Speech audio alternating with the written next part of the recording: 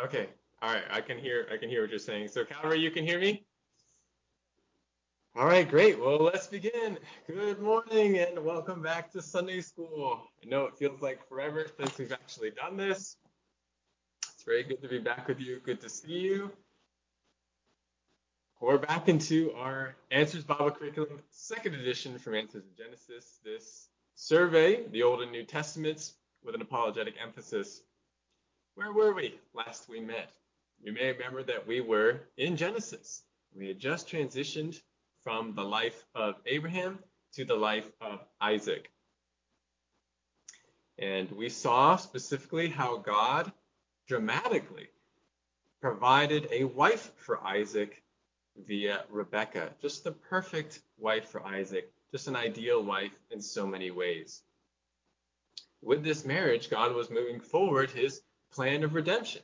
We already have some significant promises presented to us in Genesis that we've looked at. Genesis 3:15, the promise of the seed of the woman, and then what's part of the Abrahamic promise, that in him and in his seed, all the families of the earth would be blessed. So God is moving forward his plan of redemption, the plan of restoration via a coming seed. Now we're going to see as we move through the scriptures, we're going to continue to see how God moves that plan forward. In Unit 5, what we're in now, we're going to see how this plan progresses through the lives of Isaac, Jacob, and Joseph. By the end of Unit 5, we will be in Egypt, and so will Israel. Israel will be in Egypt. It'll be multiplying under those circumstances of blessing provided by God through Joseph. And that's where we're going to end Unit 5. We've got some important instructions, though, to hear before we get there, some important lessons to learn, and that starts with today's lesson. Esau sells his birthright. I'm really looking forward to talking about this with you. Let's pray before we go on. Lord God, thank you so much for your word. Your word is a lamp to our feet. We need it to light the way, to give us wisdom, to show us what reality truly is. I pray that you'd help me to be able to explain this well now. And I pray, God, that we be transformed by it. We are not here simply to learn knowledge. Lord, we are here to be changed by your word. So I pray that you'd accomplish that. Jesus, exalt yourself today. And God, I pray that we'd fall more in love with you. In Jesus' name, amen. Well, one of the most painful experiences in life is when you willingly make a terrible exchange. Just a second here. Come on. There we go. You willingly make a terrible exchange and you only realize it later. You may notice a certain logo on the screen, and perhaps you've heard the following story. A man named Ronald Wayne, he was a former colleague of Steve Jobs. You know Steve Jobs of Apple fame. Ronald Wayne once had a 10% stake in the Apple company, but he sold that stake in 1976 for $800.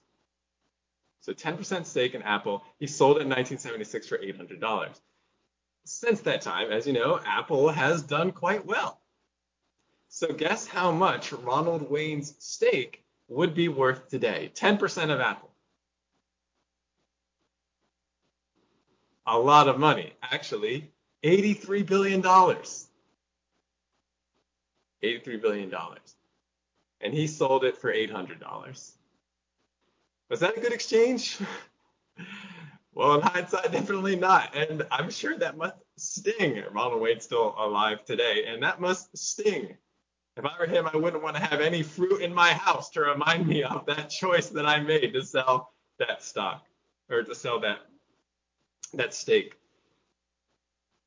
But how could he have known? If a few variables in life had turned out differently, his choice may have been smart, but it turned out to be a terrible exchange. But in contrast to this, what if there was a situation in life where we knew that there was a guaranteed investment that would pay off in the future, pay off big time, but it would just require a little bit of discomfort in the present, in the short term? Would it not be wise to endure that temporary discomfort so that you can get that abounding guaranteed payout in the end? Well, of course. But I think you can see where I'm going with this. Isn't this exactly what the Christian life is? As Christians, or as a Christian, you invest the discomfort, the difficulty of giving up your life in this world. For what? Or for the sake of an abounding future with God, for everlasting bliss with Him. You invest the daily difficulty and discipline and suffering that is obedience to Christ. And you do this in order to inherit lasting joy, to obtain blessing, the blessing of walking with your Lord. In a way, it's like an investment. But how many Christians ignore the guaranteed return of God and they withdraw their investment early for the sake of some fleeting pleasure or sin? They sacrifice God's more lasting blessings, even damaging their relationships with others, their health, their finances, and most acutely, the satisfaction of walking in fellowship with God. Give that up. Even worse, some turn their backs on Jesus altogether, and they give up everlasting life. They give up true treasure with God for a few passing days of self-willed indulgence on the earth. Now, is not this kind of spiritual exchange a much more terrible deal than even what Ronald Wayne experienced? In the passage we have to look at today, we're going to look at the poster child of this kind of terrible spiritual exchange. A person even rivaling what Judas experienced. He's another guy with a terrible exchange. We're going to see today Esau as the poster child of the terrible exchange. But he's not the only one. We're also going to see Isaac and Jacob illustrating the same kind of, not to the same degree, but the same kind of short-sightedness that comes from not going in God's way. But through it all, meanwhile, God will be faithful. God will be accomplishing His will, His plan, using even the sin and folly of this ancient patriarchal family to accomplish His will. So please open your Bibles to our passage, which we find in Genesis 25. Genesis 25, we're going to be looking at the latter part of the chapter, verses 19 to 34. We'll be using, as we do, our inductive Bible study method. And we'll observe the text in two parts. We'll read and observe, and then we'll proceed to interpretation and application. So let's just start with verses 19 to 26 first. Follow along with me. Genesis 25, verses 19 to 26. I guess I should turn there too. Genesis 25.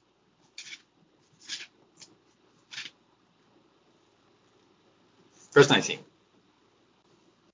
Now these are the records of the generation of Isaac, Abraham's son. Abraham became the father of Isaac, and Isaac was 40 years old when he took Rebekah, the daughter of Bethuel the Aramean of Paddan Aram, the sister of Laban the Aramean, to be his wife. Isaac prayed to the Lord, that's the name Yahweh there. Isaac prayed to Yahweh on behalf of his wife because she was barren. And Yahweh answered him, and Rebekah his wife conceived. But the children struggled together within her. And she said, if it is so, why then am I this way? So she went to inquire of Yahweh.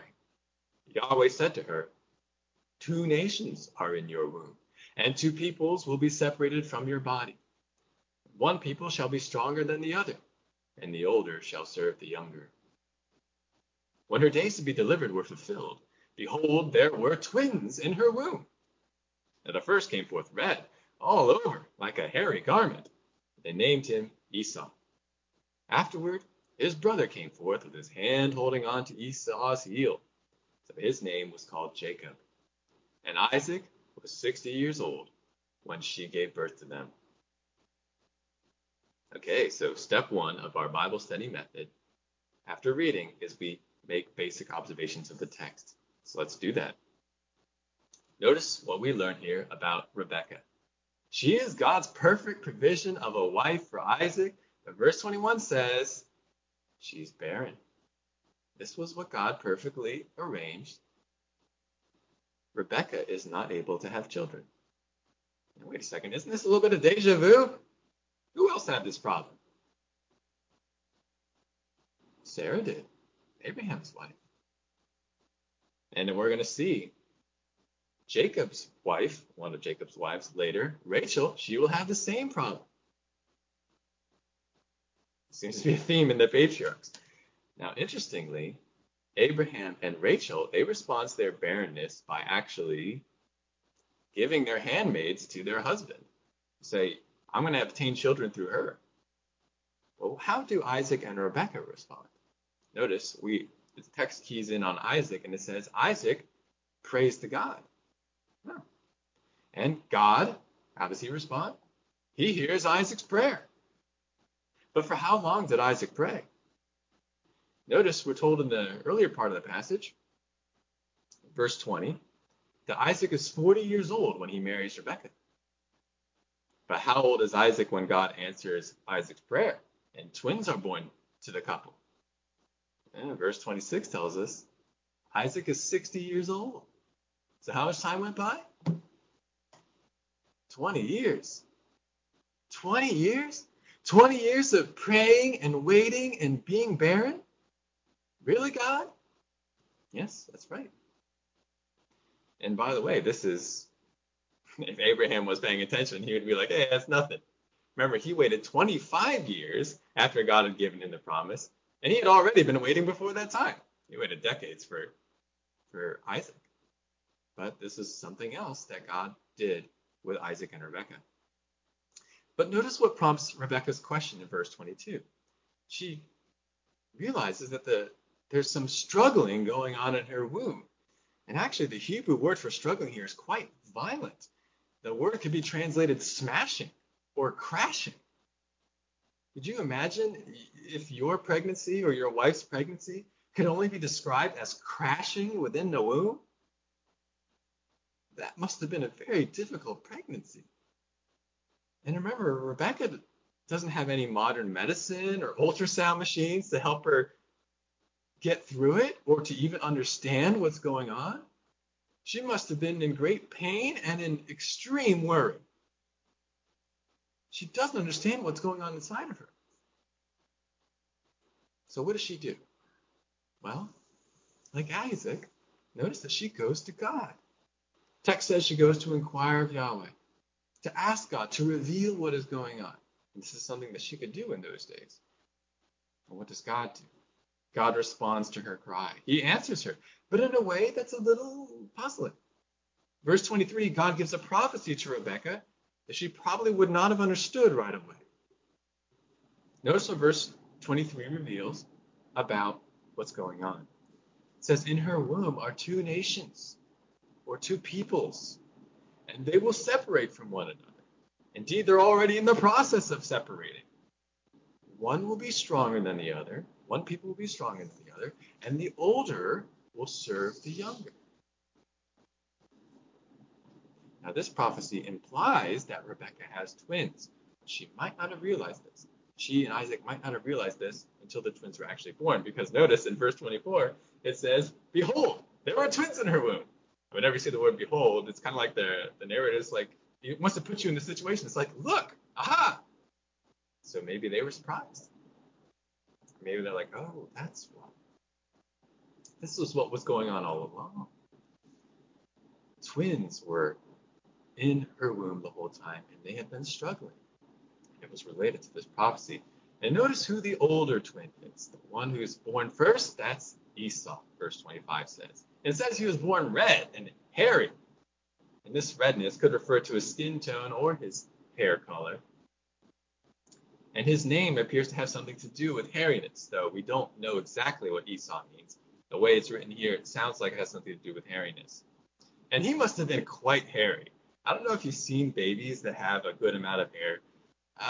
Nothing like what Esau apparently was. If he could be described as if he were covered all over with a hairy garment, this must have been one of the hairiest babies. His parents must have been quite surprised. Esau's the older. He comes out first.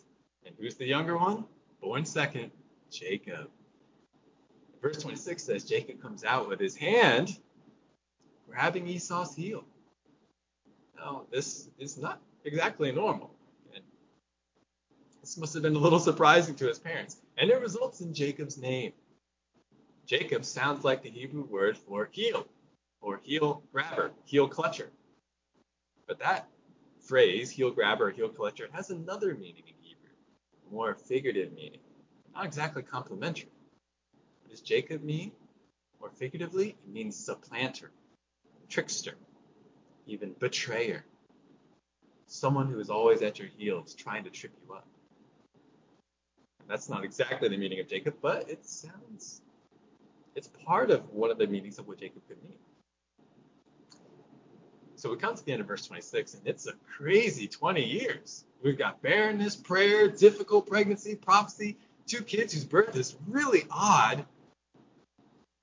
We've got one extremely hairy kid and one who's grabbing the other's heel, and they've been in conflict in the womb, or in conflict out of the womb. And no, I'm sure Isaac and Rebekah were relieved to see, wow, pregnancy's come to an end. We've got 2 healthy kids. Must have been a sense of expectation about these children and their future. This is not normal pregnancy. We've got the prophecy. We've got what we've seen. What does the future hold for these boys? We're going to see how expectations of the future begin to be fulfilled as we look now at verses 27 to 34. Verses 27 to 34, let's read that now. It says, when the boys grew up, Esau became a skillful hunter, a man of the field. But Jacob was a peaceful man, living in tents. Now Isaac loved Esau because he had a taste for game, but Rebekah loved Jacob. When Jacob had cooked stew, Esau came in from the field, and he was famished. And Esau said to Jacob, please, let me have a swallow of that red stuff there, for I am famished. Therefore his name was called Edom. But Jacob said, first, sell me your birthright. Esau said, behold, I am about to die. So of what use then is the birthright to me? And Jacob said, first, swear to me. So he swore to him, and sold his birthright to Jacob. Then Jacob gave Esau bread and lentil stew, and he ate and drank and rose and went on his way. Thus Esau despised his birthright. Let's observe some more here. Boys grow up. What does Esau become? A skillful hunter, a man of the open fields. He likes to be in the wilds. And Jacob, what does he grow up to be? It says a peaceful man, living in tents. He's more civilized than his brother. He works as a pastoralist, lives in tents, raises livestock. Now, verse 28 gives us another key detail. Each of the parents favors a different child. Isaac loves Esau, but notice why. It says because Isaac had a taste for game, that is, for the meat that comes from hunted animals. That's a somewhat crass reason for liking one kid over the other, isn't it? I like him better because he brings me food I like. Okay, Isaac. By the way, this isn't the first time in the Bible that food has led people into trouble. Adam and Eve, hello? And it won't be the last time. Isaac loves Esau, but Rebekah, we're told, loves Jacob. Why does she love Jacob? We don't know. Could be for good reason. Maybe not. But each parent favors a different kid more. Is this a recipe for family harmony? I don't think so. Starting from verse 29, we hear about a certain momentous day. Jacob's at home. He just cooked some stew. And Esau comes in from the open field, and he's famished. He's exhausted.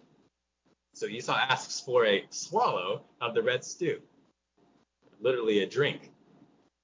Hey, can I have a bit of that red stuff? This red stuff here. Notice there's the color red again. And that's why we have the little parenthetical note about Esau's other name. He's called Edom.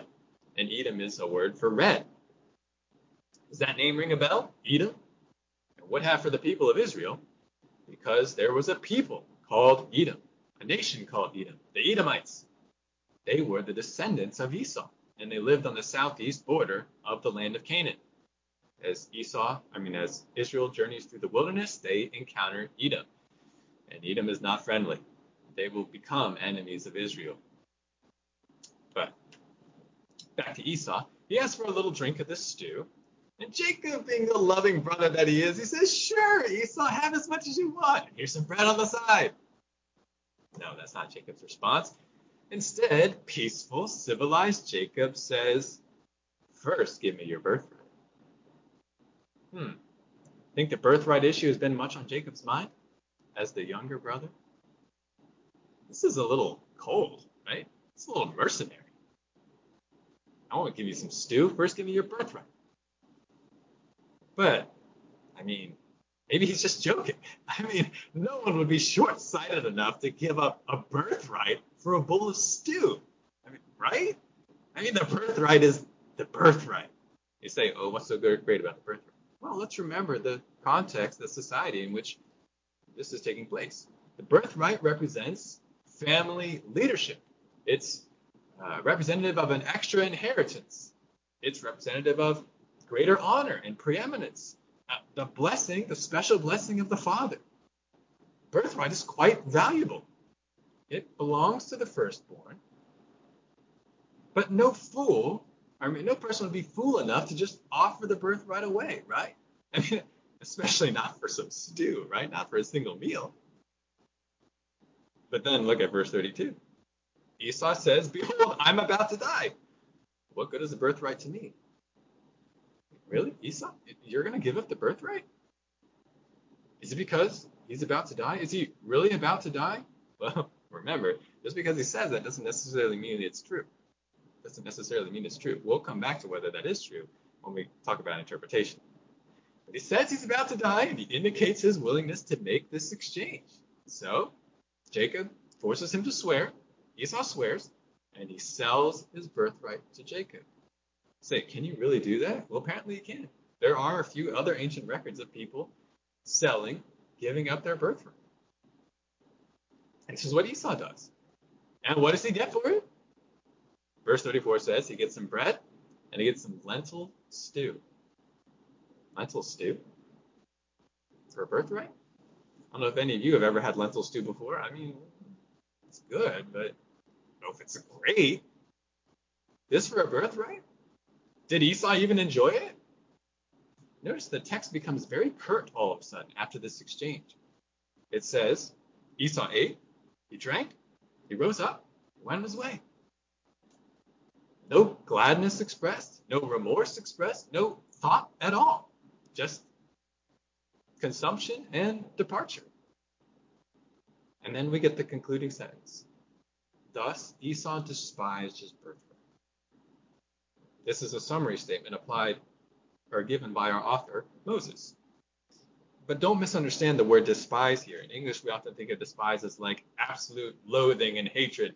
This is not Esau saying, I hate my birthright so much, I want to spit on it and throw it on the ground and just jump up and down on it. Good riddance to that awful bird. That's not the sense here. That's not the sense of this Hebrew word. The word despise here is of the sense of treating with contempt, treating lightly, treating of no account. So this is like Esau saying, birthright, schmirthright. So what? You actually care about that kind of thing? Fine, I'll give you the birthright. Just give me some stew. That's what Moses is observing. Esau demonstrated he had contempt for his birthright. So, we've made some basic observations, important observations. Now we go to step 2 of our method for studying the Bible, and that's interpretation. We want to use our observations to see if we can answer different questions about our passage and get at the meaning, the main message of Moses. So I've got a number of questions for us to consider. First, why did God lead Isaac and Rebekah into 20 years of difficulty? Why did he bring that season upon them? Well, text doesn't say. What could be the only reason? God decided that it was wise. God decided that it was good. God decided that it was just.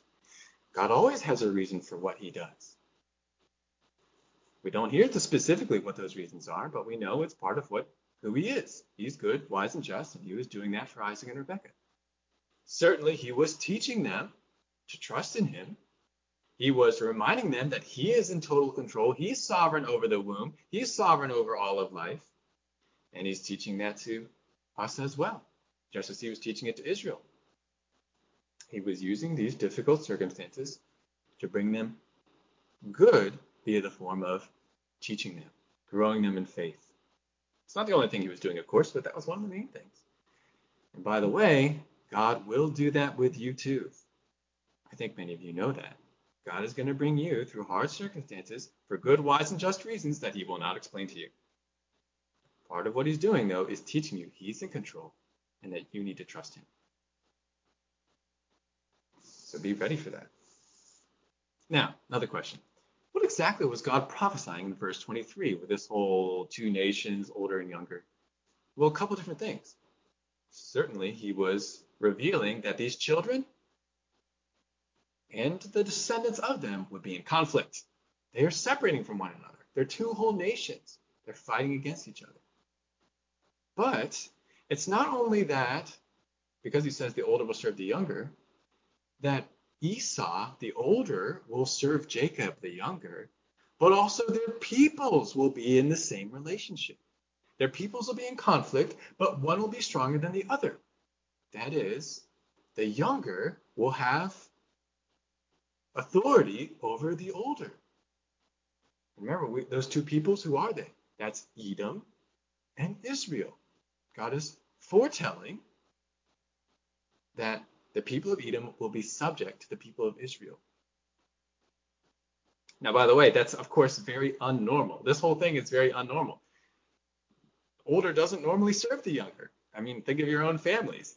Did you grow up with the younger having control and authority over the older ones? Maybe in a younger person's dreams, but no, that's not how it works.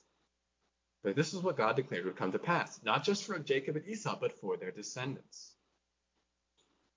Well, is this true? Did this come to pass? Well, we already see from the second part of our passage how it's coming true in the lives of Jacob and Esau. Esau's already given up his birthright. He is being supplanted. He is coming under the control of the younger. But we'll see even more in the lessons to come how this is fully accomplished. And even with their descendants, we read on in the Old Testament, we see indeed, not only do Israel and Edom frequently come into conflict, they often go to war with each other. Who is it that comes out on top? Israel, the younger people, so to speak. Israel will often put Edom into subjection. In days of David and Solomon, Edom will be a subject kingdom. It will often rebel too, because God has to chasten Israel, chasten Judah, but frequently Edom is put into subjection, just as God foretold. Actually, even more interestingly, in the last days of the earth, when Messiah comes and establishes his kingdom in Israel, Obadiah says that Edom once again will be placed into subjection. There will continue to be conflict between the descendants of Edom and the descendants of Israel, and Edom ultimately will be dominated by Israel under Messiah. Of course, there's a lot more we could say about that, but I'm just letting you know this is a very far-reaching prophecy from God here in Genesis 25:23. Now, here's another question, though. Was it wrong for Isaac to favor Esau? I mean, the prophecy is that the younger one is going to be the one in authority. So was it wrong for Isaac to favor Esau? Well, it's a little hard to say since we don't have all the details. And the prophecy didn't exactly say, so here's what you should do based on what I just told you. But certainly it looks a little shady, the way Moses writes it, that Isaac favors Esau simply because of food. I mean, food is hardly a good reason to take a stance contradicting what God has prophesied. I mean, that's it, Isaac. And later on, we will see that Isaac, he will try and give God's special blessing to Esau and not Jacob, despite what God has foretold. So there does seem to be something a little off with Isaac's thinking. Again, it's a little hard to judge with the few details we have, but I would go on the side of thinking that Isaac is doing something wrong here. He's acting contrary to God's will and for the sake of food. I believe he's a negative example in this, and we'll say more about that later. Another question. Was Esau really about to die? No, I don't think so. I mean, people who are actually about to die from hunger or thirst, they don't act like Esau does. I'm actually reminded of a little line from Shakespeare. One of the plays, one of the characters says, "Oh, I can't tell you the news because I'm out of breath." And the other character responds, "How canst thou tell me thou art out of breath when thou hast breath to tell me that thou art out of breath?" Kind of the same thing with Esau here. If you're really about to die, I don't think you'd be talking the way you are. Besides, I'm sure the other servants there are many servants and slaves in Isaac's household inherited from Abraham. They would have been able to take care of Esau. So he really wasn't that desperate in the situation.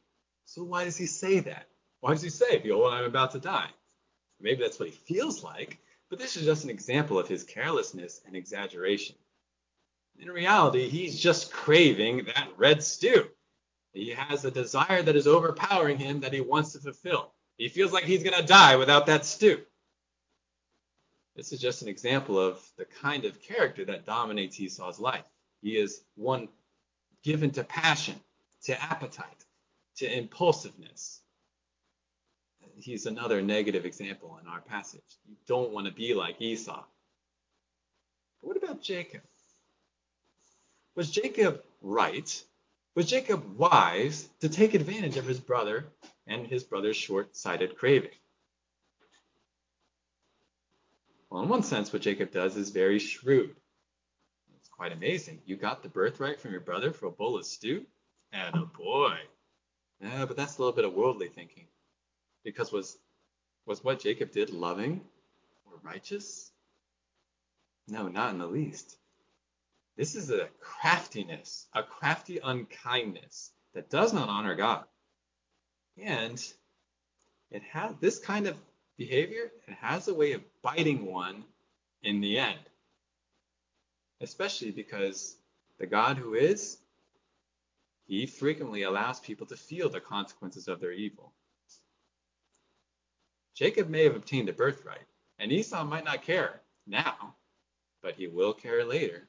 Esau will care later, and he will blame Jacob for taking advantage of him, and he will come to hate Jacob and want to kill Jacob. That's not going to turn out very well for Jacob. So crafty, but unkind, and really unwise. But this leads to another question. If Jacob is so crafty and unkind, why does God choose Jacob? Why does God choose Israel and not the Edomites? I mean, let's face it. Jacob's not exactly winning any points with God here. After all, he's the younger, he's not the older. Though he does value the Abrahamic blessing and birthright, he's going to prove, as he's already starting to prove, to be a very annoying, crafty, self-reliant person. We'll see later on. Jacob will deceive his own father. He'll take advantage of his brother twice. He'll supplant his brother twice. He'll deceive Laban, his father-in-law. He'll have 4 wives. His sons will commit murder and kidnapping. Jacob is a guy with huge faults and problems. So why Jacob? God, why pick Jacob and his descendants? This would be a question that the Israelites too would have to face. But what is the answer? What does the answer have to be? It has to be because God willed it to be good. God chooses to do whatever he chooses to do. He has mercy on people that is not based on merit. This is something we've already seen with the choice between Isaac and Ishmael, right? It wasn't the oldest that God chose, but God said, I'm going to set my love, I'm going to set my blessing, I'm going to make my covenant with Isaac and not Ishmael. And now he's also chosen Jacob and not Esau. He has the right to do this. And this is why Paul observes what he does based on this account in Genesis. You probably know that famous section of Romans 9. Go ahead and turn there, actually. Keep your finger in Genesis 25, but go to Romans 9. where Paul makes some comment on this passage. Verses 10 to 16, Romans 9, Paul has just noted how God chose Isaac over Ishmael. And then he says this about Rebekah and Jacob and Esau. Romans 9, verses 10 to 16. And not only this, but there was Rebekah also, when she had conceived twins by one man, our father Isaac. For though the twins were not yet born, and had not done anything good or bad, so that God's purpose according to his choice would stand, not because of works, but because of him who calls, it was said to her, the older will serve the younger. Just as it is written, Jacob I loved, but Esau I hated. By the way, that comes from Malachi. What shall we say then? There's no injustice with God, is there? May it never be. For he says to Moses, I will have mercy on whom I have mercy, and I will have compassion on whom I have compassion. So then, it does not depend on the man who wills or the man who runs, but on God who has mercy. You see, this prophecy of the twins, you can turn back to Genesis now. This prophecy of the twins is more proof in the scriptures that God is completely sovereign, and that any blessing or salvation received from God is an undeserved gift. It's undeserved mercy. And as we said before, this is a wonderful truth because it means that no person is beyond God's ability to save or bless or give eternal life.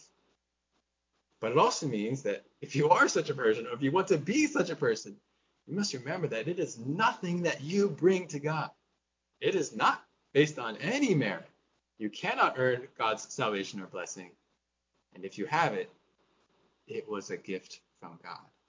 That's what many other scriptures say, right? Ephesians 2:8 and 9. It is by faith, by grace through faith that we are saved. And this is not of ourselves. It is a gift of God, so that no one will boast. God is showing, even in Genesis, look, this is the way I am. This is the way I work. I show mercy to those who don't deserve it. Jacob is someone who did not deserve it. And you know what? So are you. So are all of us who are in Christ. We can see a lot of parallels between Jacob and ourselves, actually. Be like, oh, Jacob, you're so annoying. We're not that different from Jacob many times. So thankfully, God's not done with us, as he's not done with Jacob. He sanctifies us, and we ought to progress in sanctification. But we got to realize that we're in the same boat as Jacob. We did not deserve God's grace.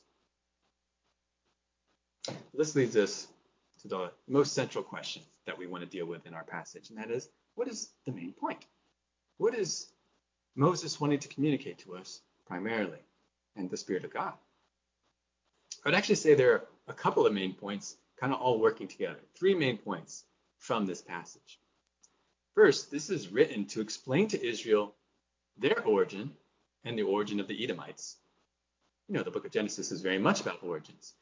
And the people of Israel, they would need to know where they came from. And they would need to know where the Edomites came from and the other peoples of the land that would be around them. Where did the conflict come from? Where the bad blood between the Edomites and the Israelites, where did that come from? It goes back. It goes back to ancient days, God explains. In fact, this is still true for us. You look at the world and you say, man, why are things like this? Why are peoples like this? Why are they in such conflict? It goes back a long way. The key to understanding so many of the realities that we deal with today, it goes back to the book of Genesis. So this is very helpful for us to actually understand how to live in the world. We've got to understand where things come from. God's explaining that here.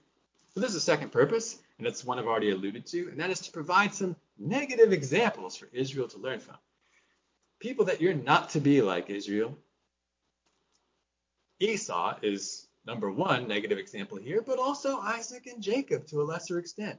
They're all negative examples here of people who acted without faith in God to secure short-term benefit for themselves. This is the negative example that Israel and we were to learn from. Isaac cared more about food than God's will for his children. Jacob cared more about obtaining his birthright or obtaining the birthright by any means necessary, rather than trusting God and loving his brother. God would have given Jacob the birthright, but Jacob said, I have to obtain it, even if it means being unkind. But Esau, of course, he takes the cake. He's the poster child of the one who most obviously sacrifices God's blessing for short-term gratification. And this is why the writer of Hebrews picks up on Esau as an example for Christians to learn from today. Hebrews 12, you don't have to turn there. Hebrews 12, verses 14 to 17. The writer of Hebrews says this, Hebrews 12, 14 to 17. Pursue peace with all men, and the sanctification without which no one will see the Lord. See to it that no one comes short of the grace of God, that no root of bitterness springing up causes trouble, and by it many be defiled, that there be no immoral or godless person like Esau, who sold his own birthright for a single meal. Do you know that even afterwards, when he desired to inherit the blessing, he was rejected, for he found no place for repentance, though he sought for it with tears. And remember the situation of the book of Hebrews. The recipients of the book of Hebrews were under pressure to abandon Christ, just find comfort and safety in the world and in Judaism. It was safer there. But the writer of Hebrews presents Esau as an example to them. He says, don't turn to short-term gratification. Don't turn to godlessness or immorality. Don't give up the blessings of Christ for passing pleasure in sin. Don't throw away your birthright for a single fleeting and ultimately unsatisfying meal. Israel needed to learn this truth. They would be a people constantly put under pressure as they follow God into the promised land and do war with the people of the land to obtain the land. But we also need to learn because we are under pressure too. The temptation of the flesh, the temptation of the world, the temptation of Satan to, in many different ways, give up your birthright for a single meal. We're to learn. We're to learn of the folly of Esau. But there is another purpose, and it's, I think, the most important purpose of all in this passage, and that is to remind us of God's faithful sovereignty. Right, we saw that in the beginning of the passage, and we see it in the latter part. There are a lot of moving pieces to what we see here when it comes to fulfilling God's sovereign plan. We've got Isaac, he's trying to avoid God's will. Esau doesn't care about God's will, and Jacob's trying to fulfill God's will by sinful means. Well, what's the result? God's will was accomplished, still exactly as God intended. Yes, God even uses and ordains, mysteriously, sin and folly and ignorance to bring about his perfect plan at the perfect time. God didn't look at the situation with Jacob and Esau and be like, oh, yeah, let me see what I can salvage here. No, it's unfolded exactly as God will. Now, God never causes someone to sin. He never absolves man of his responsibility to be obedient and trusting of God. But note the great lesson from this passage. God will be faithful to his promises no matter what. No one will thwart God, not even you, not even your sin, not even the sin of other people. Now, this should have been an encouragement to Israel because they would need to rely on God's promises in so many ways as they marched to take the land of Canaan. But again, it's one of the most basic lessons that we also need to learn. Believe God. Trust in his faithful sovereignty. Everything's under his control. You see a circumstance, you say, oh, God's promise surely cannot come to pass now. God says, look at what I did with Jacob and Esau. It came to pass. Their sin was no roadblock to it. We're going to be put in high-pressure situations in which we are tempted to doubt the promises of God. But we need to remember what this passage is teaching us. Of course, this truth is to lead us to obedience, not disobedience. We are not to say to ourselves, well, God's will is going to be accomplished no matter what. Then, why do I need to be serious about sin? If God wants to bless me, he'll bless me. No, don't try to test God like that. Everybody who tries to test God's promises like that in Scripture, they don't do well afterwards. They experience some pretty painful chastening. And some of them, God says, you're going to presume on me, I'm going to let you go off to destruction.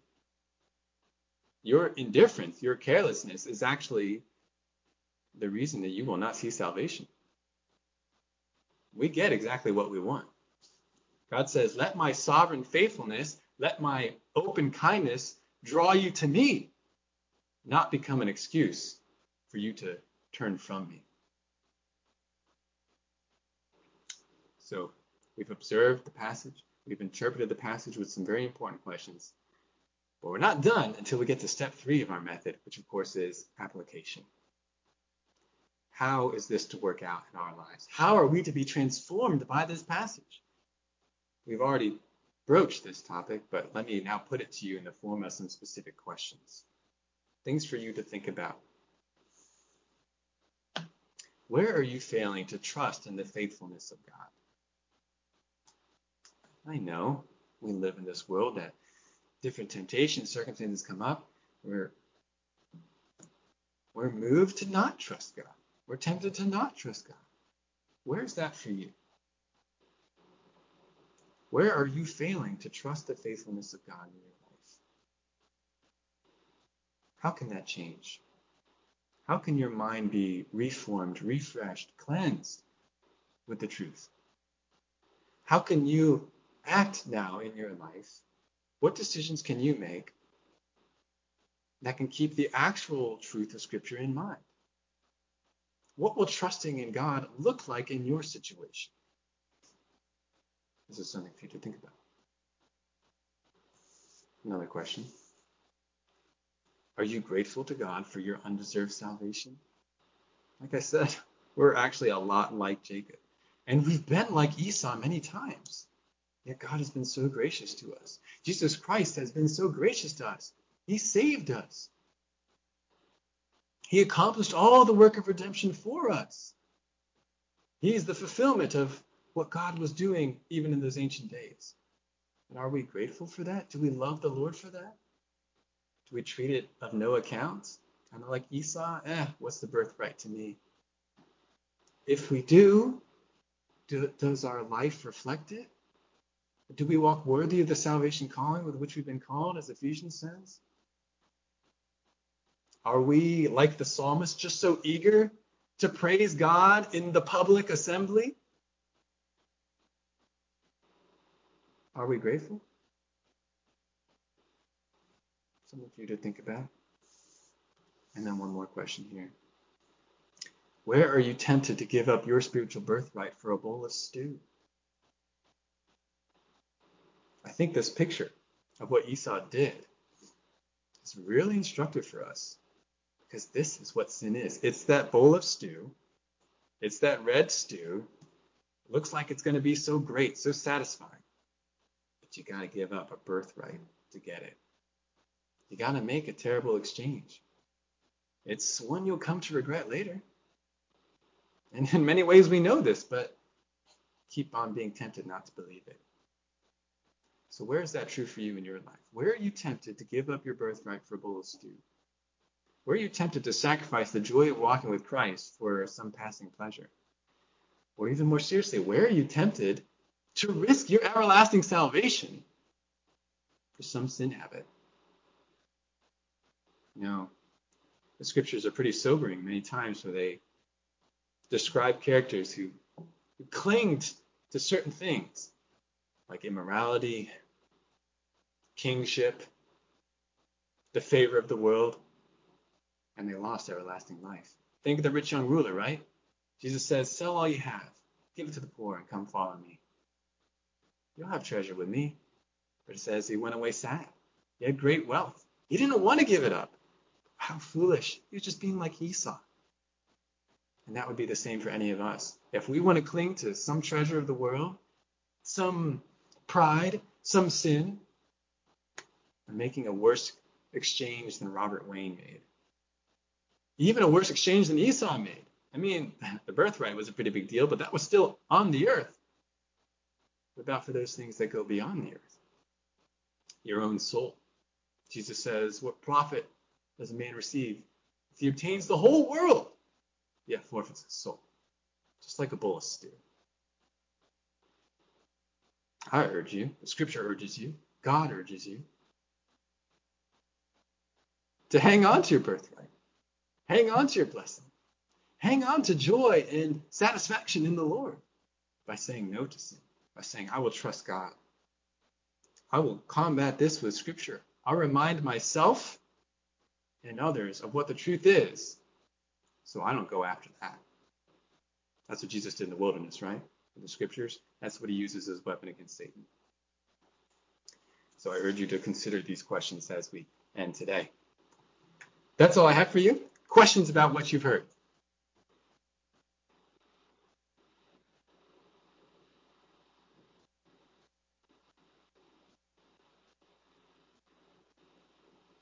Any questions about what you see in this passage or what you've heard me say today?